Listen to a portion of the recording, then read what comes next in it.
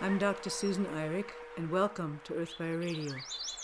Earthfire Institute is a wildlife sanctuary and rehabilitation center whose mission is to change how people see and therefore treat wildlife and nature.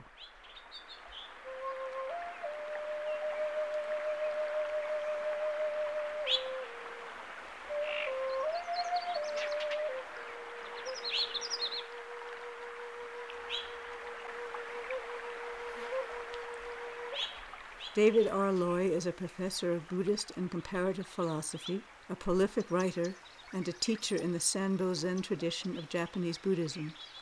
His books include Money, Sex, War, Karma, A New Buddhist Path, and Eco-Dharma, Buddhist Teachings for the Ecological Crisis, forthcoming in January 2019. He is especially concerned about social and ecological issues. In addition to offering workshops and meditation retreats, he is one of the founders of the new Rocky Mountain Eco-Dharma Retreat Center near Boulder, Colorado. In 2014, David received an honorary degree from Carleton College, his alma mater, during his 2014 commencement. In April 2016, David returned his honorary degree to protest the decisions of the Board of Trustees not to divest from fossil fuel investments.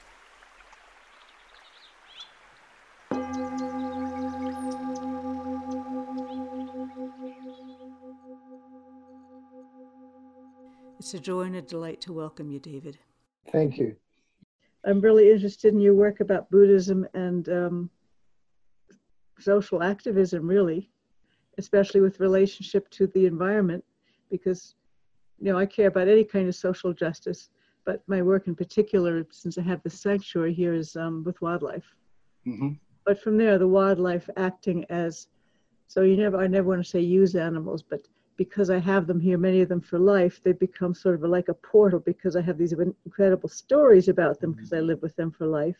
Wow. So you get to see them in a whole different way as beings and souls, if you will, sentient beings, that they serve as a portal into all the rest of life, because it's easier for people to start first with the dogs and cats and then the animals here, etc. So that's what I do as a total passion in order to both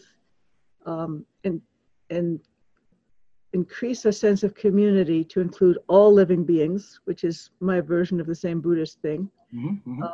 And then from there to take action, particularly to save land for them, because for me, love without action is meaningless. Mm-hmm. And your ideas to me are very important.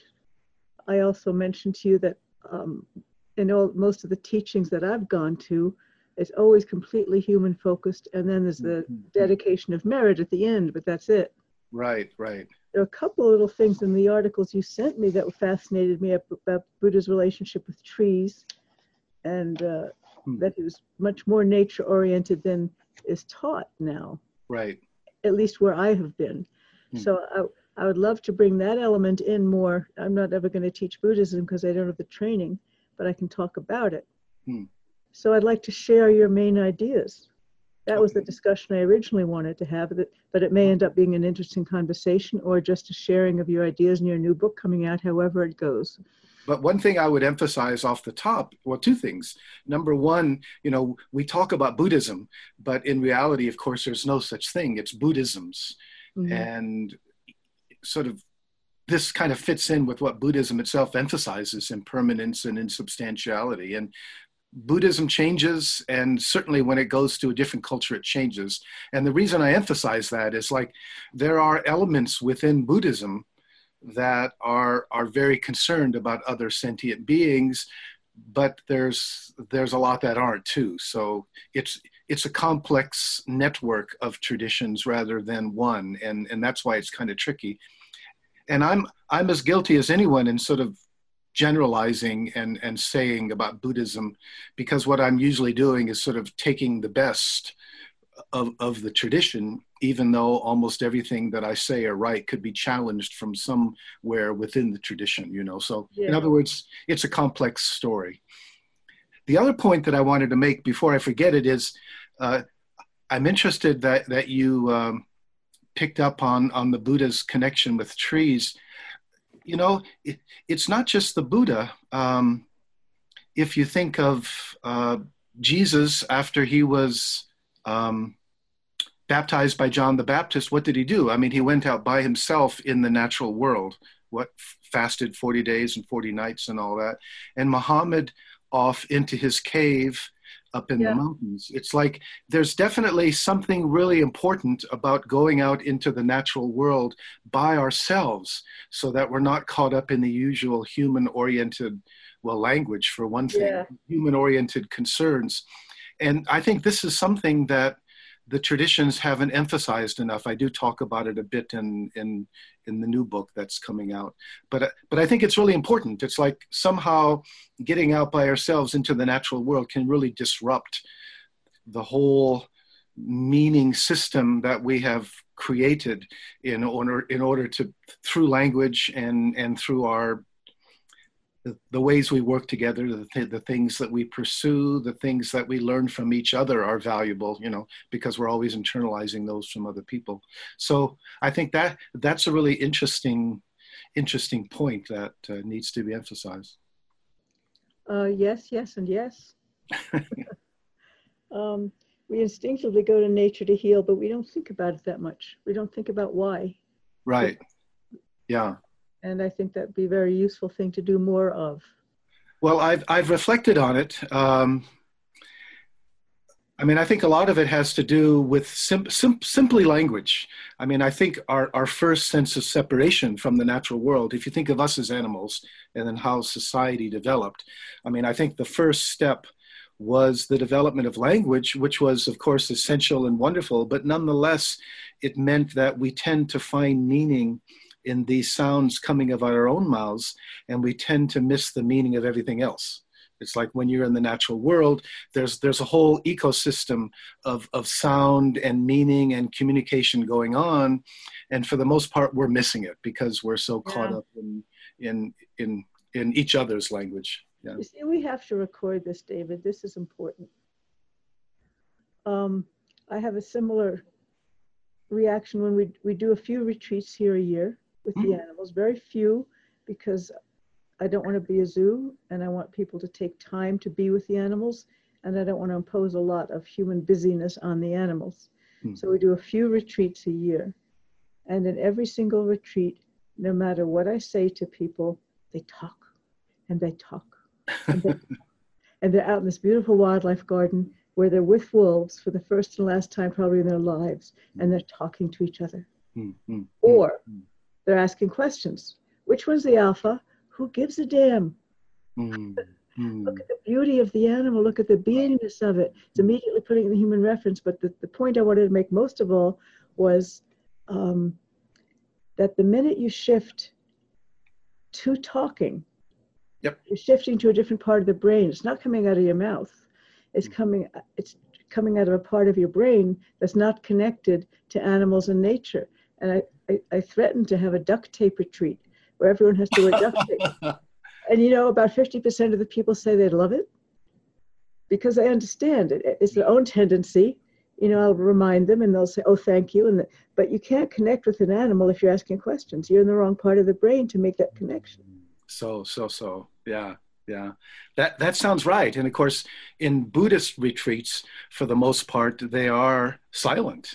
Certainly in a Zen retreat, there's no one's talking, or at least no more than absolutely necessary. Yeah, which helps us get beyond that. Yeah. Yes, it's a terrific gift. It's my absolute favorite. I don't even go to retreats mostly unless they're silent.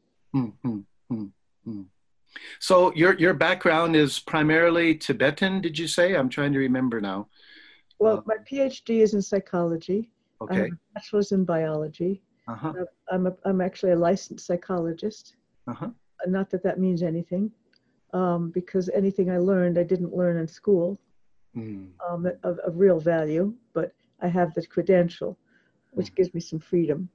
So I'm a psychologist, biologist, if you will, really interested in all life and the interconnections between all life. The studying I've done, because I'm pretty isolated, I don't have that much option, is Tibetan Buddhism. So I'm no Buddhist expert.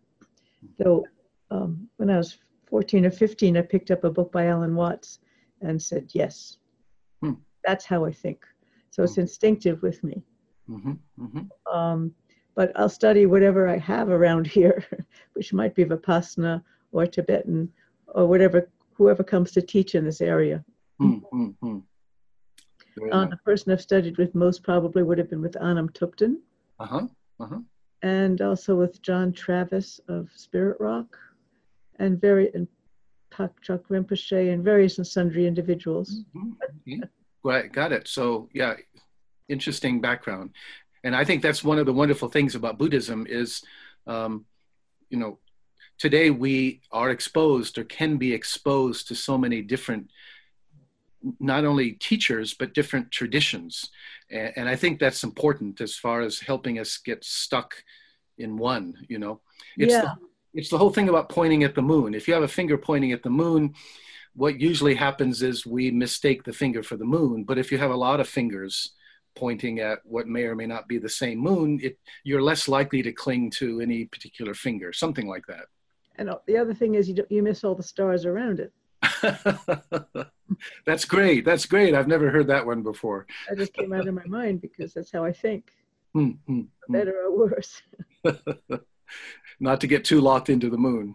Yeah. I mean, all life, some awareness of it all the time. The broader, the better. Even though we have to focus, it's like a combination of the two. Yeah, we had a Buddhist nun come do a silent retreat here for a month, and she was from she'd studied in Burma for many years. So it was really interesting having her here because at that point I'd only done the Tibetan tradition.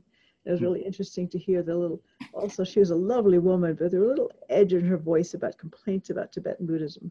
She immediately got me into what you just said, school, the competitions, and they do this wrong and we do it right back into human territoriality, which is the same as animal territoriality in my mind. Ultimately goes down to the same fundamental roots.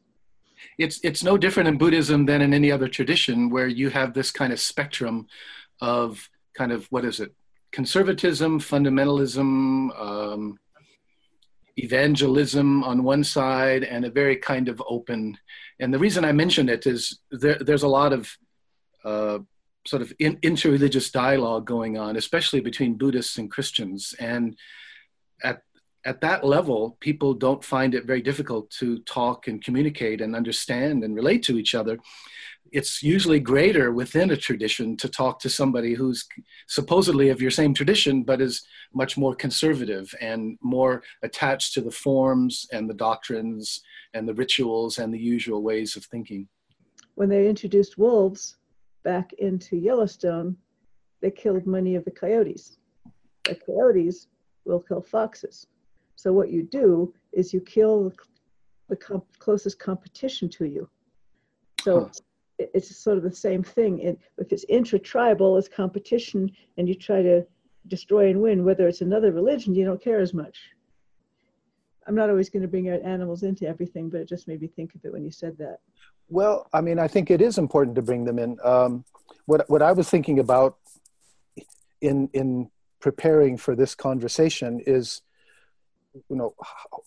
where and how have we made this separation between ourselves and the natural world? Great.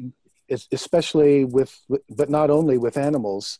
And I've mentioned the first stage, or the first thing that occurs to me, the idea of just language by itself. Right. A second one would be agriculture, I think, because, when you're, if you're hunting gathering, well, you're doing what lots of animals do, and you're part of the predator-prey system.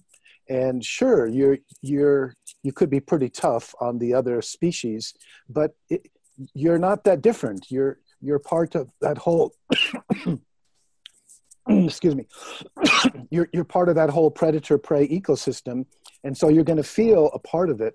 But once you have agriculture and once you're growing food, then a lot of animals become enemies because they're threats to your food. They get into the fields and so forth, and so the sense of separation becomes a lot stronger, I think. And then third, and this is something that I've worked on a lot, once you get script, especially alphabetic script, there seems to be an enormous change in the way the brain works, Ah. and also an enormous change in religions. I don't know if you're familiar with the concept of the axial age. Religions like the Abrahamic, Buddhism, Jainism, Hinduism, Taoism, Confucianism, and even sort of Greek philosophy, it's quite striking that they tend to have originated around the same time, you know, Right. within the middle of the first millennium BCE. And that, the kind of religion that developed then has a lot of very positive traits, but nonetheless, it also tended to create what's sometimes called cosmological dualism. In other words, something like a heaven or a nirvana or some other reality that's outside this world, not only outside the natural world, but helps us survive death. And I think this has been really important, again, for our sense of separation from the natural world. We can see in the natural world, things are born, things pass away, they die, that there's suffering, and we want to transcend it. And how do we do it? You know, one of the main ways is we believe in a religious path or a religious institution that promises the idea of some otherworldly salvation, you know, and that just sort of, it seems to me, puts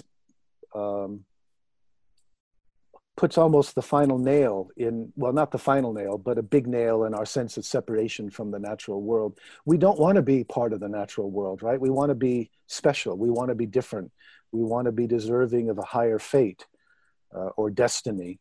And so this world becomes devalued into a kind of training ground for, I mean, we're only here for a few years, but if we act in the right way, we can qualify for eternity in heaven with God, right? Something like that. And I think all of this encourages our devaluation and dissociation from the natural world. And then you get modern technologies, of course, which just carry that to the nth degree. Yeah. I mean, at that point, there's nothing within our worldview that restrains our tendency to use and abuse the natural world for whatever, you know, to degrade it into resources and use it in any way we want for our own purposes. Yeah. So anyway, those are sort of things that were on my mind thinking about what's happened. That's great. I was at a conference recently. I was speaking at a conference in Italy called Our Sacred Earth. And there were a lot of economists speaking there because it was co-founded by a school of economics that wanted to look at economics differently. But they were still talking about how you build buildings differently and all that. And I raised the question, but who asked the land? There's dead silence.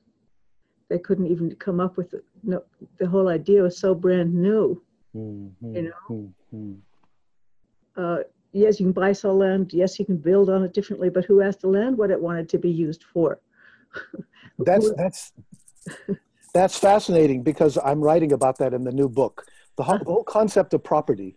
Yeah. You know, it's like once you get agriculture, once you get settled civilizations, then you get property, which is to say the land belongs to us. Yeah. Rather than vice versa, as it would be for lots of indigenous people. Yeah. Yeah. Yeah. And so we just wanted to say that an aside, but I was fascinated by what was the third thing you had? Yeah. What do you think is the relationship between our getting script and all the religions arising around the same time? Or okay, let me. In general, you said right. Yeah. Item number 3 was that we got a script. So right. What about that? Well, first of all, 2 types of script. I mean, when you go back to the oldest, when you go, say, to Egyptian hieroglyphs or Mayan glyphs, this is an esoteric language. It's like you have to have a whole special profession of scribes to make sense of it, to learn how to use it. But once you get alphabetic script, then it becomes more open to everybody. The the argument about script and the axial age religions is something that a lot of people have sort of talked about and thought about. One idea seems to be that once you have script, then the words take on a life of their own. And it seems, it's like they have a reality apart from you or me. I mean, in an oral culture, words disappear as quickly as they're spoken, except insofar as we remember them. And it's interesting, in earliest Buddhism, it's a completely oral tradition. But around 400 years, 300 to 400 years later, people start to write it down. And then you get this new development, Mahayana Buddhism, which, by the way, is very much connected with script. The metaphors change. In place of the old oral metaphors, thus have I heard, which is how all of the earliest Pali Canon texts, it's like the role of the early monks was to memorize the earliest texts and to teach them and to teach from them, because that's how the tradition would be preserved. Once you get script, once it's written down, then a lot of interesting things happen. One of them is that you get what's called secondary reflection. So you have it written down, and then your job isn't just to perpetuate it and expound it, but now you can think about it, and then you'll get different developments. Yeah. You know, but it also involves, again, it's like if you go back to earliest Buddhism, it seems to be the case that after the Buddha died, there were some bhikkhu who would, in fact, do what he recommended and sort of go out into the forest and wander like a rhinoceros by yourself and meditate. But also you got a more urban development, the monastics. And the monastics are the ones who would eventually develop or use writing. And then there's that much more dissociation from the natural world because you're living in towns and cities. And in order to have a script tradition, which is to say a sacred text, then you're going to have a more urban, you have to have the materials, you have to have a way of writing them down and preserving them. And it gets quite interesting in this way. And then here's one of the most important things. Once you can write down in script, the sacred, which for the indigenous people would have been the earth, which would have been the natural world, right? It would have been the great sky, the animals. Now, where is the sacred? It's in the texts.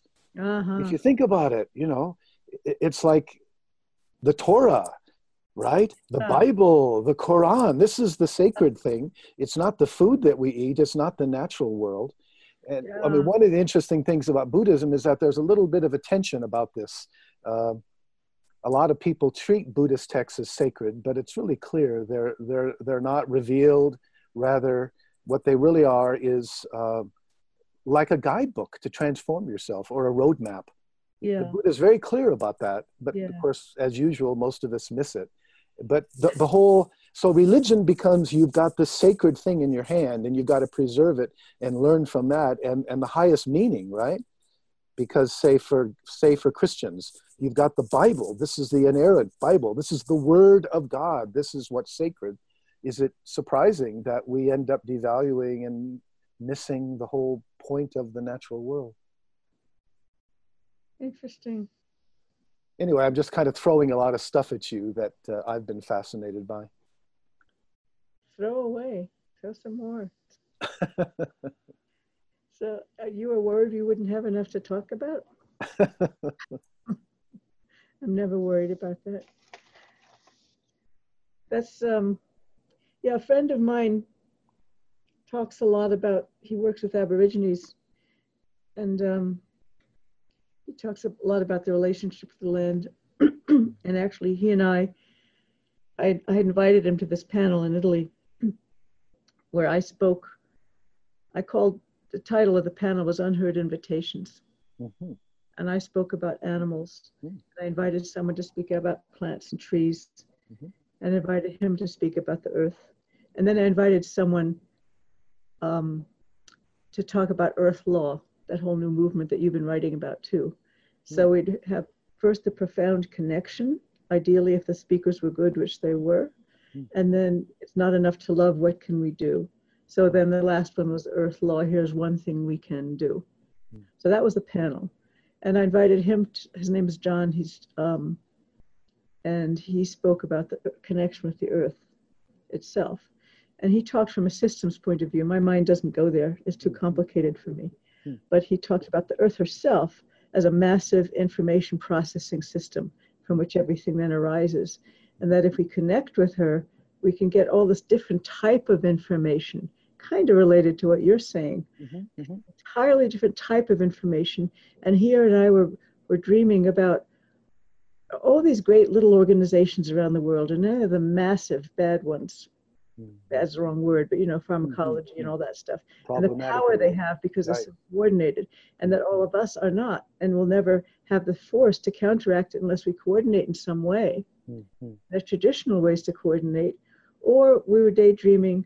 I'm going to actually be speaking with him tonight about how can we perhaps use the Earth herself and organic natural systems and that type of information to begin to have a self-organizing network that begins to connect and support each other energetically against the other forces. So for what that's worth, I'm brainstorming with that. I don't like the term information processing system. It's that metaphor is it's too deadly, or it's too inert for me. But the idea of communication, that there's this constant communication going on. Now again, because of language, we think of communication primarily in terms of words, but of course you think about bodily communication, emotional communication, but also trees, right? I've been reading about trees, how they communicate. And it's like, I would tend to see the Earth as one great communication system, you know? Thank you for that, because I was using his words and he was using systems words. And I think he and I would both agree this much better. I don't like, it did make me cringe when I said it. So I'm glad you picked up on it. I was thinking of something Thomas Berry said, you know, that the world isn't a collection of objects, it's a community of subjects. Right. And I think that's, the idea of communication emphasizes that rather than sort of simply material facts or data. So we're daydreaming about how can we make that happen? How can we listen to the Earth, somehow feel, I don't know. We'll see what happens tonight. Have you read Paul Hawken, Blessed Unrest? Yeah. I mean, I think the interesting metaphor that he uses, and maybe it's more than a metaphor, of course, he has a whole chapter on understanding all of these groups that are springing forth from the Earth. He sees them as the immune system of the Earth. And more, I think that's right. This is how the Earth is fighting back, as it were, or working to correct. It's like, if we think non-dually, if we think of ourselves not as just on the Earth, but all of us, humans as well as animals, as forms that the Earth takes, in all of our species, as kind of, I don't know, experiments or the play of the Earth, if you prefer. If we think of ourselves in that way, then it's certainly easy enough to think of all of these organizations as a kind of immune system that the Earth is, through us, trying to respond to what we have been doing to it. It's so fascinating. How does the Earth do that? Tell me.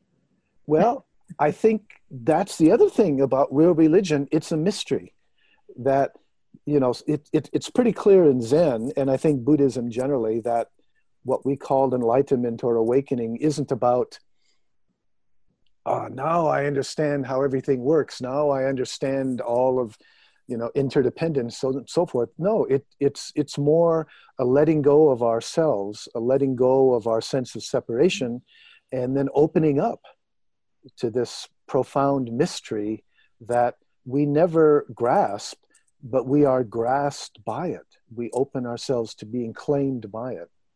Yeah. One of my teachers, Robert Aiken, used to say, our path isn't about clearing up the mystery, but making the mystery clear. Clearer. Yeah. Whether it becomes totally clear or not.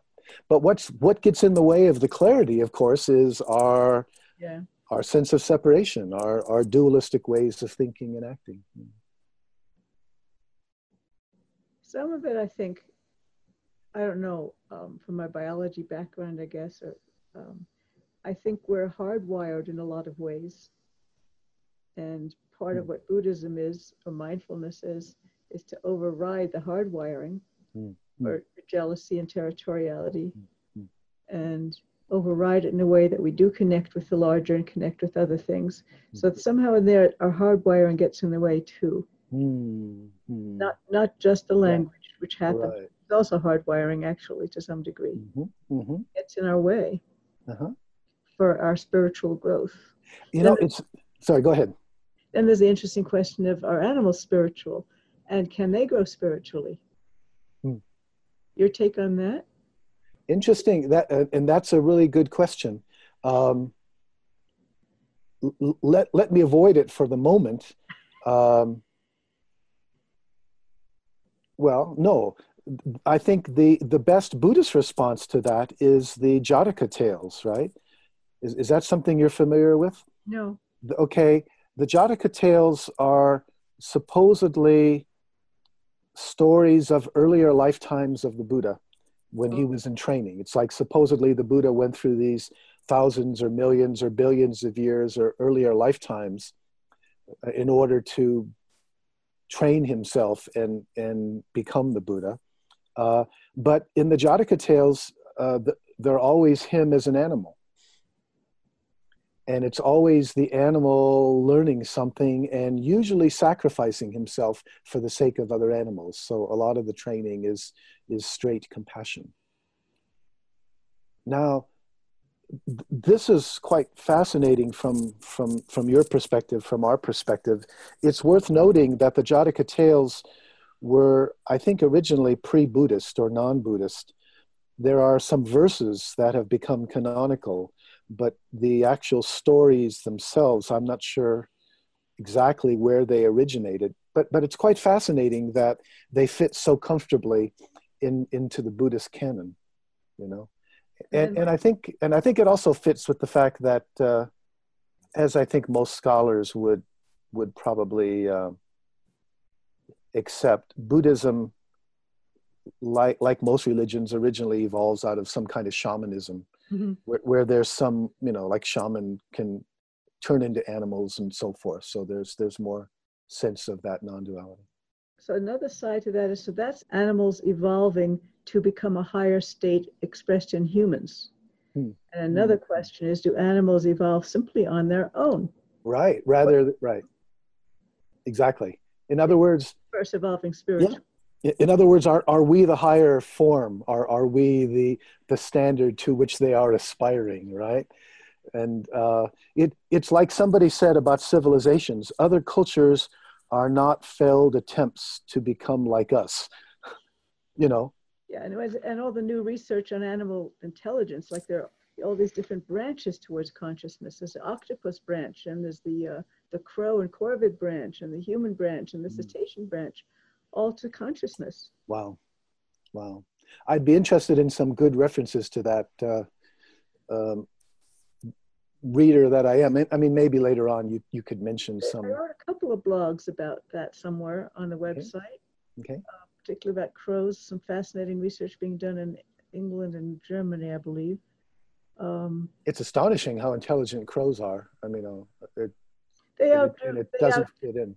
They outdo chimpanzees in some tests. Wow. Yeah. So my own thinking is leaning towards, and I can't say that, I simply don't know. But it's an interesting idea that each species is evolving towards its own spirituality or intelligence. Slime molds, I get totally passionate about slime molds. That's on my website. As a little girl, I used to watch these things crawl across the yard, and then suddenly they'd flower, yeah.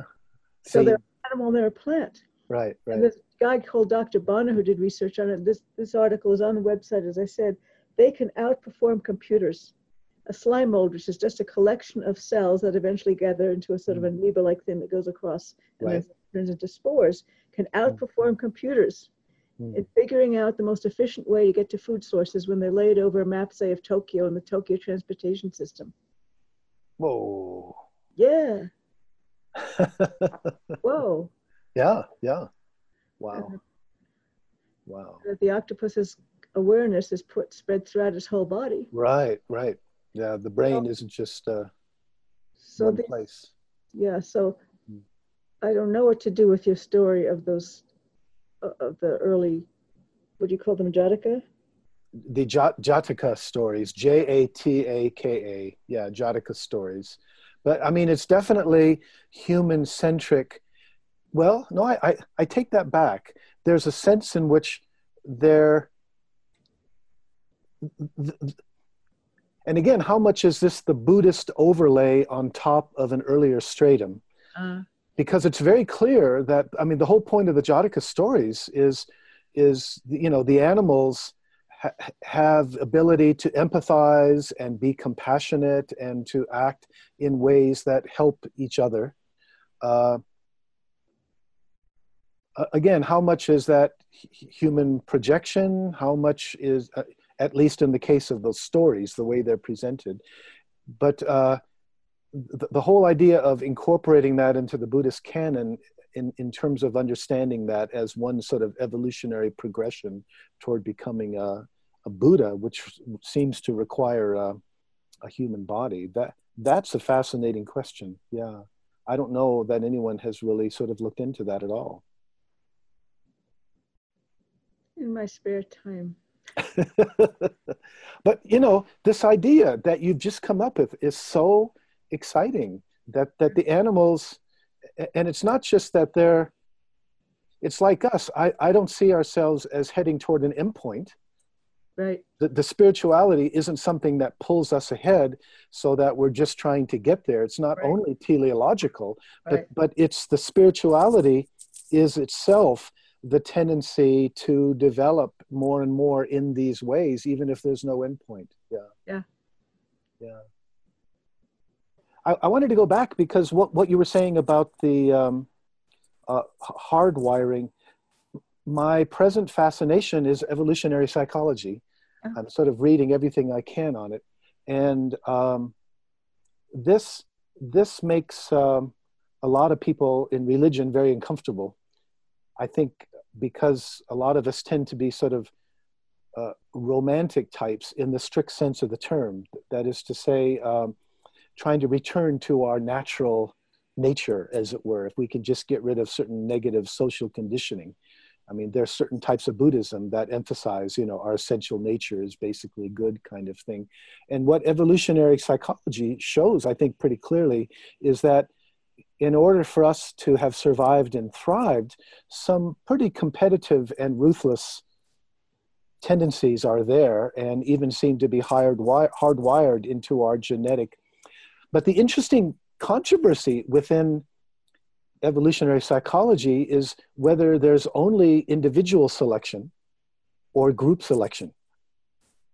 Right? Individual selection, it's in terms of evolution, the only thing that seems to count is getting your genes into the next generation. Right? So that's going to encourage a lot of ruthlessness. At the same time, you are related to the other people in your clan or your tribe.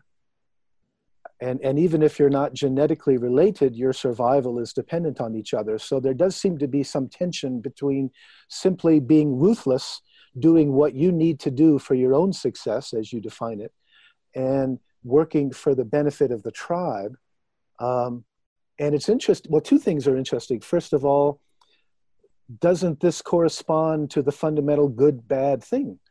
Or that competition, cooperation. Exactly. That we if you think in moral terms, the emphasis that society will always tend to condition into us, of course, is that the compassion, the helping other people, the altruism, the empathy, this is good. And the individual is working only for himself or herself, is that selfishness, that's bad. It's interesting how that fundamental tension between two types of evolutionary selection. Within each of us. Exactly. It's within each of us. Well, two other points there. One of them is that the unfortunate thing about a lot of group selection, group, tribe, clan, is that what holds your clan together is your separation from some other clan. It's the inside and the outside, yeah. right? Yeah. So, and tribalism. So there seems to be a problem just built into that, that tribes tend to define themselves in opposition. What binds them together is that they have the same common enemy, right? And I forgot the second thing I was going to say. Trying to shift all of that to a sense of commonality with all life. Right. It goes against our very wiring. So we're going to rewire ourselves fairly fast. Of course, American culture does the very worst of the individual element. Exactly. And so how to shift that paradigm really quickly. But yeah, that's fascinating. I spent a little time in the Amazon some years ago and read some books about it. And one Amazon tribe. So I visited an Amazon tribe that was very, very isolated. But they were isolated. There were all these little groups, and they would decide that someone in the other tribe, if someone died, it was witchcraft from another tribe, and then they would go to war. Right. And the killings got so bad that some of them just ran away to civilization, because it got. But what it did, from an ecological point of view, according to this way of thinking, was it kept them separate, so that they were able to use the resources of the Amazon. Interesting. Rather than overexploit them and build sort of larger civilizations that would. Interesting. You think of evolution, I think it got kind of messy, where we have to cooperate and compete, and where we have to murder one another to save resources. It's like a massive experiment with all kinds of things that are incredibly exquisite and things that are really difficult, and destructive. Right. We're in the middle of a very messy process. And just in terms of genetics and our brain, it's like cultural evolution has happened so much more quickly than physical, biological brain evolution can. So it's like for hundreds of thousands of years, we were basically evolving to live in groups of about 100 to 150. And at that level, our brain is designed to cope in terms of being able to know other people, to get a sense of where they're at, where you fit in. And to have empathy for them. And to have empathy, right. Again, there's still tribalism. Our tribe is better than their tribe. But nonetheless, at that level, it's very hard for our hard wiring to live in the kind of incredibly quickly evolving civilization that we do. But the good thing is we are born too early in terms of our brain, right? So we're born naked and helpless. And what that means is that social evolution, social conditioning plays a much, much greater role in our evolution and our sense of how to cope and live in the world than it does for any other animal. We're born helpless and we're dependent on parents or caregivers to take care of us. And as part of that evolution, we learn to plug into a certain kind of worldview that then we become dependent upon. And we simply accept it because we're conditioned into it. And, this includes religion, of course. We believe in a certain religion because we're taught that's the way things are. And the people that we identify with all identify with that religious worldview. And so what it means is through our conditioning, it's possible and this is the way that I tend to understand religion at its best, that this is part of evolution's own way of trying to compensate for the kinds of negative, aggressive, greedy things that were hardwired into us in order to be able to survive and thrive as a species. Does that make any sense? I've been kicking a lot of stuff out there. Does make sense. I would say I resonate with it some, and some question yet. I'd have to think about it some more. Yeah. The way it certainly makes sense as a possibility. Well, let me finish the story, if I can. And I'm kind of pushing all this on you just because this is what I've been thinking about for a while now, right? When you go back to pre-axial age civilizations, okay, so anything older than, say, 3000 BCE, and I'm thinking especially, say, of Egypt, Sumerians, we could include in this, China, the three big American civilizations, Aztecs, Incas, Mayas, and so forth. What's interesting there is that religion for all of them there's no distinction between religious authority and political authority. It's like the religion is thoroughly embedded into the political structure, which is to say that the political structure is understood to be as natural as the ecosystems of that society. They just take it for granted. And it's always hierarchical. And that's where you get into the situation where the gods are the gods of that particular civilization. And if there's a war with some other civilization, it's their gods against our gods, right? Mm-hmm. What happens with the axial age is quite fascinating because you get new types of religions created by founders who are not priests, but as we were saying at the beginning, they go off by themselves into the natural world, right? You think of a Moses or a Buddha or later on a Jesus.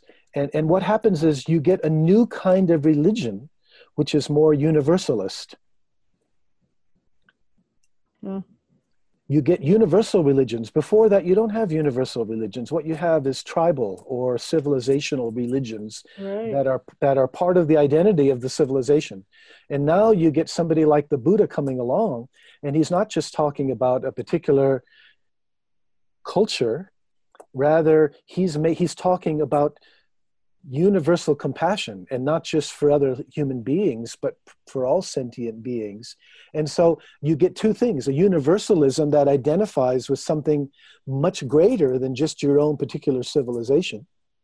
And the other side of that is the emphasis on compassion, metta, right? The metta meditation. And this is huge. This is like the greatest development in human civilization.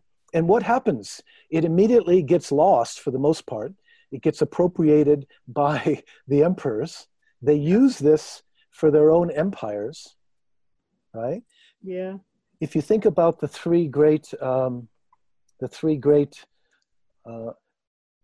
when we think of a religion, we tend to think of religion as something missionary. But the three greatest missionary religions, and there's only three that survive, right? Buddhism, Christianity, Islam. How did they survive? How did they do as well as they did? They all became the religion of an empire. Yeah. And if you have an empire, you want something that's going to unite the different peoples. You need a sacred book. You need a sacred teachings. And so what happens is, in a way, the fundamental axial age realization is lost. And then you get, for example, Christians fighting Muslims, rather than realizing that both of those are universalistic, that for both of them, we're all children of God. But now it falls back into the old pattern. So here's my point. I think when we look at the kind of struggle we have today, we could say that the axial age the teachings were never embodied. They were embodied by a few people individually. They were never embodied by a civilization. They were never, maybe Ashoka to a little bit, but even then I'm not so sure. So what we're confronted with now is the need for a new axial age, but one that explicitly makes it very clear that we're not simply talking about other human beings, but that we're talking about the earth as a whole, all sentient beings, all trees, all of its beings, not just the ones that we think of as sentient. And this is kind of the great challenge. And this is where our civilization is going to rise and fall. Let's do Either it. we're going to shift to this or we're going to kill each other. That really seems to me the choice we're in. My immediate reaction to you is, let's do it.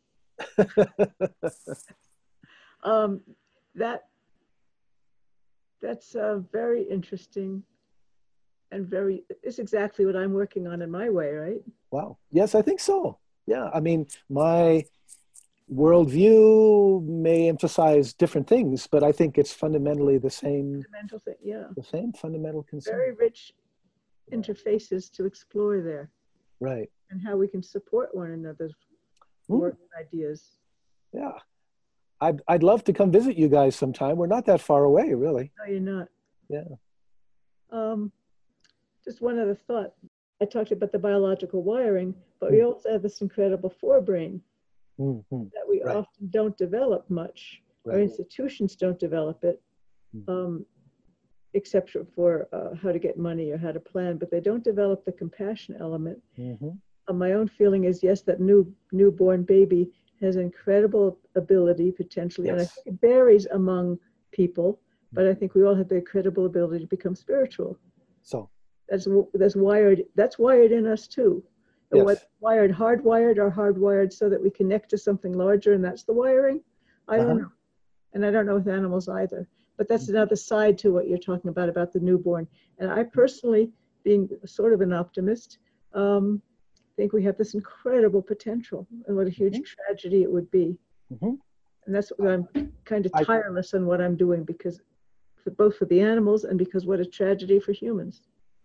So I think that's exactly right, that this forebrain is, I mean, there's something unformed about it. It's like language to some degree gives it form, but it's almost like it's pure potential. And how that's going to develop, it's there to be conditioned. And unfortunately, a lot of the conditioning is very much self-oriented, individual. My own well-being is separate from your well-being oriented. But and too many of us, it's very hard to undo 7 billion of us. It would have been easier if there were only 1 million of us. So that energy is against what we're doing. But on the other hand, there's that Paul Hawken type shift, Yeah. So what can you do besides try? I mean, you and I aren't the only ones thinking this way, Something is happening. There is a change of consciousness that's going to happen in different ways for different people. And that's sort of what John Thompson and I were trying to think, how can we help this? How can we help foster this? You said you and I aren't. Okay, so who do you know that I should talk to? Who I don't know that you should talk to? Or should we all talk together in some way, informally? No more structures or organizations, So this was wonderful, David. Thank you. Thank you, Susan. Yeah. I felt a real connection from the first moment. So yeah. I sense that it feels really good. Thank you. Yes, it does.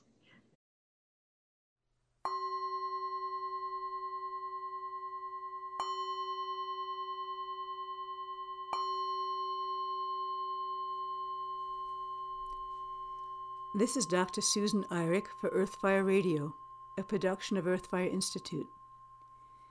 If you would like to help with our mission to change how people see and therefore treat wildlife and nature, please make a donation at our website, www.earthfireinstitute.org. The soundscapes are by Wild Sanctuary Presents, Bernie Krause and Philip Auberg. Thank you for listening.